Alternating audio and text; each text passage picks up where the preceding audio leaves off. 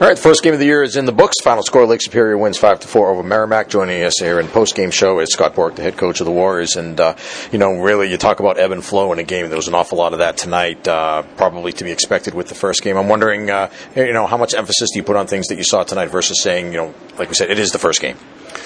Well, I think it was the first game for them too. So what we'll take from the game is the positives that made us competitive, and coming back in the game twice, getting ourselves in a good position on the power play a few times. But there was a lot to work on for sure. We have a lot of work to do in certain areas of our game. But we have kids here who are willing to work. That work ethic is not a question here. Confidence is, and we need to. No one can give that to you. You have to earn it, and we need to earn it. Yeah. Talking about ebb and flow, first goal of the game, a nice play. Jackson Bale scores the goal, good work. One of your freshmen, Chase Greasock, good work again behind the net. You guys seem to be in good position at that point, but that ebb and flow seemed to come into play. They were able to bounce back after that.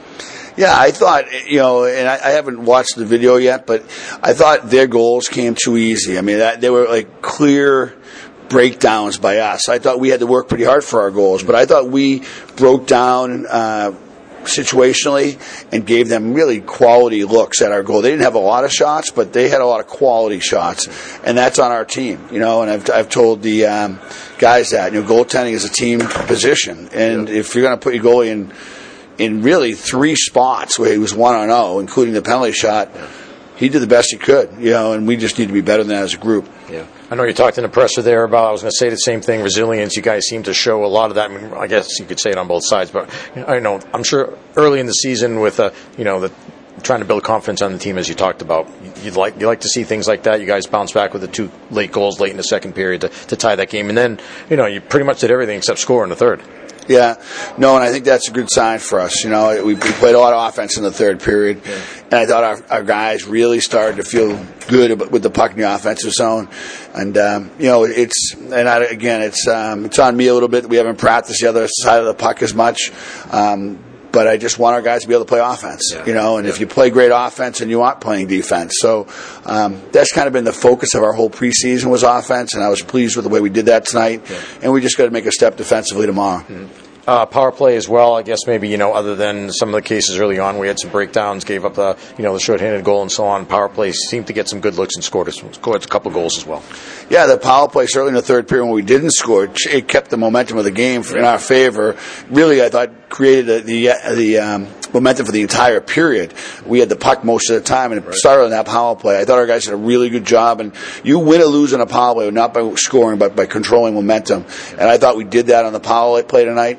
The shorthanded goal is game 1 jitters, I hope, or we misplayed it poor. We really played that poorly, but over some reps and some different things, we won't make that mistake again. Yeah. And but I was pleased with the momentum our power play gave us. Equally, probably as displeased with the momentum our PK didn't give us. But we had some tough breaks there. One puck goes off our guy, the other one's a 5-on-3. Situationally, we got put in some bad positions, but we'll respond better in those situations moving forward. Yeah, talking about the shorthanded goal, I mean, Johnny Kovacevic, a guy that's not going to happen very often, like you said, but then he comes back later on, and he plays a whale of a game, goal, 2 assists, doing the kind of things that you've talked about that you need him to do leading from the blue line. Yeah, he's an elite player. He's, that mistake is that's probably an ice time mistake. Like, we've got him on there an awful lot, but we, to be competitive, we have to. And I think that the biggest thing from our team's perspective is just to move on. Like, you can't have a conscience. I love that the end of my night's judged by what the school board says, and tonight we lost, so I'm a loser tonight. But I also love that tomorrow we get to fight back. So we have no conscience going into tomorrow, clean conscience. Let's go play our ass off and see what we can do.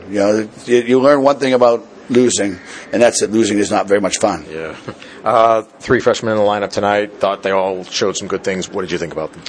Really pleased with the way our freshmen played tonight. I thought that in particular Chase Greasock really showed like he really has a lot of confidence with the puck. He's got a nose for the net, too. A nose for the net. He did that in junior. His pace was really good tonight. He's going to be a really good player in this league. I thought Jordan Seifert did a really nice job as well. Very very aggressive to pucks, but played smart too. I really like both of their levels of play. I thought they were both pretty strong for us, and overall our forwards did a pretty good job. We lost balance on occasion, but for the most part they did a pretty good job. We have a quick turnaround tomorrow night, 4:00 afternoon game. Number of guys that we're in the stands tonight. We make a lot of moves to try to, especially with the non-league game, to try to get other guys some ice time.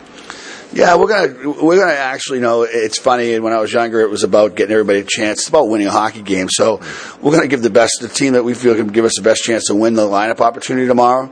And I think that there were guys tonight that earned the right to play again tomorrow night, and the guys that didn't play tonight hadn't earned the right to play tonight. So that's on them. As I said to the team, I don't create the lineup. I only announce it. They create it Monday through Thursday. So the guys who played tonight were the 21 people that we felt gave us the best chance to win, and we'll go at it the same way tomorrow. This is Division I hockey. As I said to the guys earlier, I said it's a man's game. It's not about being a nice guy. It's a man's game. Either you're going to step forward and be a player, or you're going to have to get out of the way. So the guys that played well tonight, they'll certainly come back tomorrow, and we'll reevaluate the other guys. Well, finally, before we let you go, first game tonight, good atmosphere, good crowd tonight. What did you think about the crowd? I love playing here when I was a visitor, and I love playing here, as the Merrimack coach. I thought the crowd was great. The people did a really nice job of getting an atmosphere in here.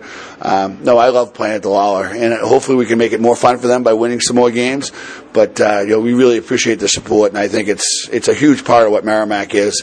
I met with a few students last week and just said, you need to understand, you do in this building as a fan, you make a difference. Yeah. So we keep it like it was tonight. We'll be really happy.